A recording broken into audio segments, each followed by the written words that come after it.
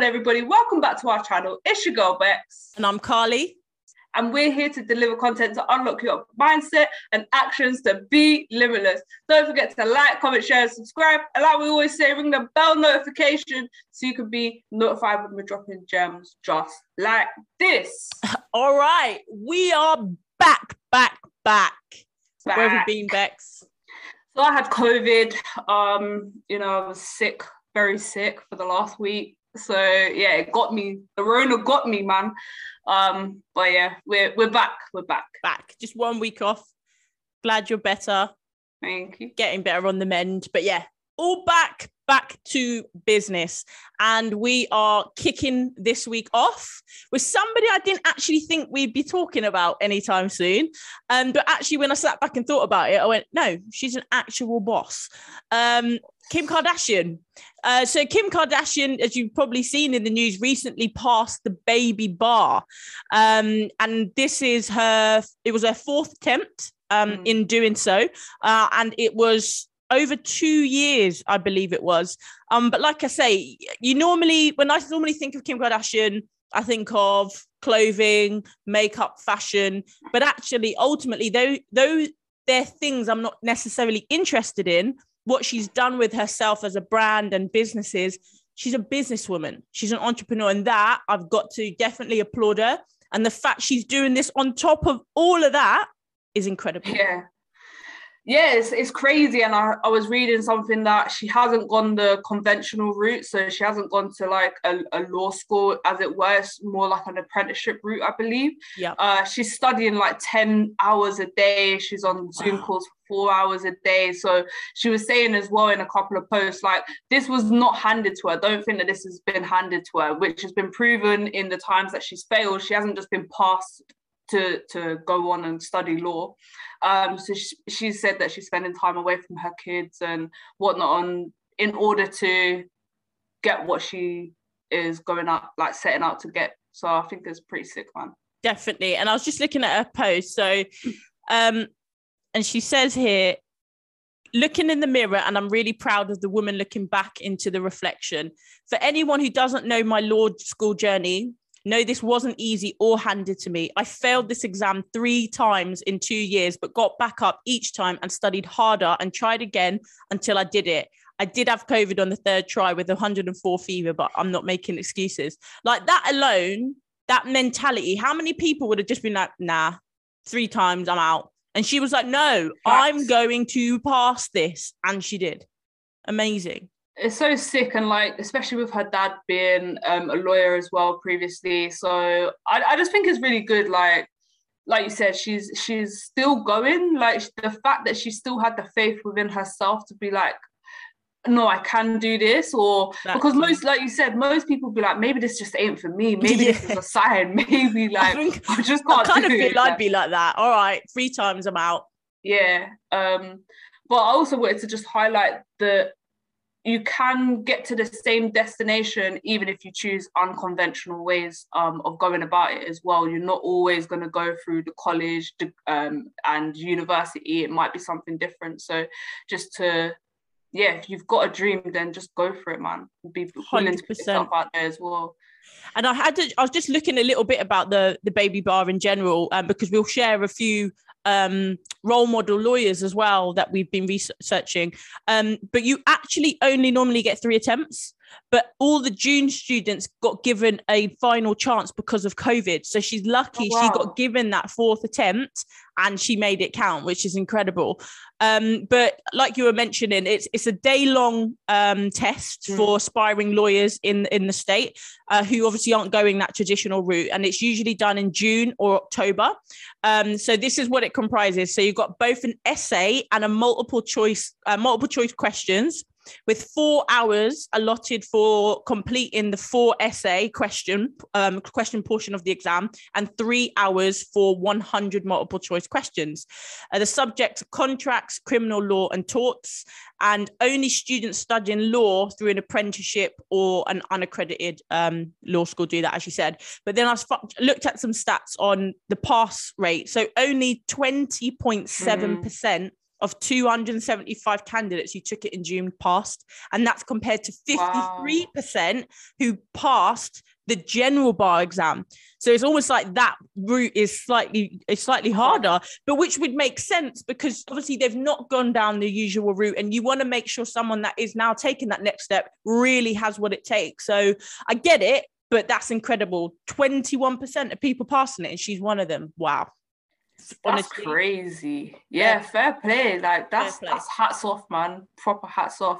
And not just that, like not just the fact that she's studying to be a lawyer, but the fact that she's pushed for so many releases of people that have had like first offenses. Like I think, like for me, I don't care if you're using your fame, your recognition of what you've built as yourself as a brand in order to do good in the world. Like I think that you are just simply an amazing person, because you could just be a bystander like everybody else and continue with your life and with your 100%. Wealth and all the rest of it. So yeah, 100%. Man, fair play. I'm just gonna crack on. This is my bubble. That's not my problem. But she was like, no. And I remember her announcing it, and people would like pretty much taking the mick, weren't they? Like, yeah, all right. So I think in 2019 she announced it, and she wants to do criminal justice reform. And like you said, following in her dad's footsteps, and she's already, without even passing it, has been involved in cases and helping them win. Like, yeah, it's going to be cool to see how she gets on now, and obviously she's going to move on to the next phase. So very, very cool. All right, yeah. So the first person that I'm going to speak about is Wild Al-Qarini. And she was part of the first wave of Saudi Arabia female lawyers. So she actually pursued a legal career whilst actually knowing that she couldn't practice law. And it was at a time when Saudi Arabia women were forbidden to officially practice law, which I think is just crazy. However, she found it super interesting, and always in the back of her mind, she always thought that there would be a career path for her. So she went through and did an internship, then she went over to the USA, but at the same time, things then started to change in Saudi Arabia. And they were basically able to start practicing law. When she was going into the courts, like judges were not happy that women were representing clients. Oh, wow. And she was saying basically that she had two options. She could either quit or continue, ignore it and move forward. And that's what she chose to do. As she was one of the first wave of the women practicing law in Saudi Arabia, there was no female figures to guide her. Because she was basically one of the first. But she was also just saying about how lawyers go through those ups and downs in terms of confidence, but to always walk into a room, and she was always walking into a room where she was either junior or she was a female, so she wasn't necessarily getting that respect, and it was very intimidating. However, she said like she just basically combated that with making sure that she was always prepared, knowing what she was actually going to say and what she was talking about, being confident and considering herself as an equal. So I thought it was a really cool article to touch upon. Definitely. Wow, that sounds amazing. And what a tough time to be able to, like you say, so many people would have just been like, nah, I can't deal with this. But yeah, to persevere is amazing. Cool. Okay, so the person that I'm going to talk about is Ruth Ginsburg. So she attended Harvard Law School, and she graduated with a degree from Columbia. And she dedicated to fighting gender-based equality, including co-founding the Women's Rights Project at the American Civil Liberties Union. She became an Associate Justice of the US Supreme Court from 1999 until her death, which was last year in 2020. And she was actually the second Justice of the US Supreme Court. And just on, the fight for equality, a couple of quotes that she said is, "I ask no favor for my sex. All I ask of our brethren is that they take their feet off our necks." I thought that was pretty powerful. And then she said, "Feminism is the notion that we should each be free to develop our own talents and not be held back by man-made barriers." And that's exactly what they are. They're man-made barriers. Totally agree. So she's incredible. That's a great one. What's her name again? Ruth Ginsburg. Yeah. You'll recognize her. You Google her, you will recognize her. Yeah, as soon as I saw it. Yes. Yeah. Yeah. I actually forgot about looking in. I remembered about her, and then it just slipped my mind to look into her. But yeah, she was incredible. Definitely. Cool. Okay. So my next one is the Delhi High Court Judge Justice Pratibha M. Singh. And I just got some comments on what she says to women that are going into law. So she said about women being competent to give up Bollywood movies and parlor time and dedicate your time to law. Pick your battles and don't fight everything. And I think that was great advice. Further to that, she said, and I think this is really, really key for women in male-dominated industries. She said, not to seek sympathy from the court or from lawyers on the other side or even your own clerk. You don't have to tell them that my child is unwell or I have to go and collect my daughter from school. Don't do that. It creates stereotypes. And I thought, do you know what? For just in male-dominated industries, especially, I think in general, it is such a key point. I'm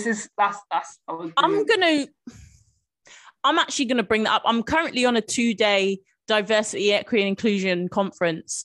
And I might see if there's some way I can bring that in to a discussion, maybe, even if it's not at the conference, but we do hold a lot of meetings on it. That is such a good topic because it's almost like you see women feel they need to apologize. Oh, I have to pick my daughter up or my son up from nursery, like apologizing for that fact.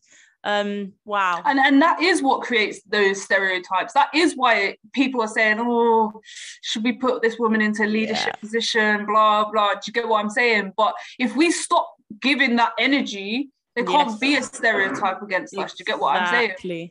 I thought it was brilliant. Wow. Yeah, man. Wow. I really like that. All right. So my final person then is Sonia Sotomayor. She's the first Hispanic and Latina Supreme Court Justice. She's the third woman to be an Associate Justice.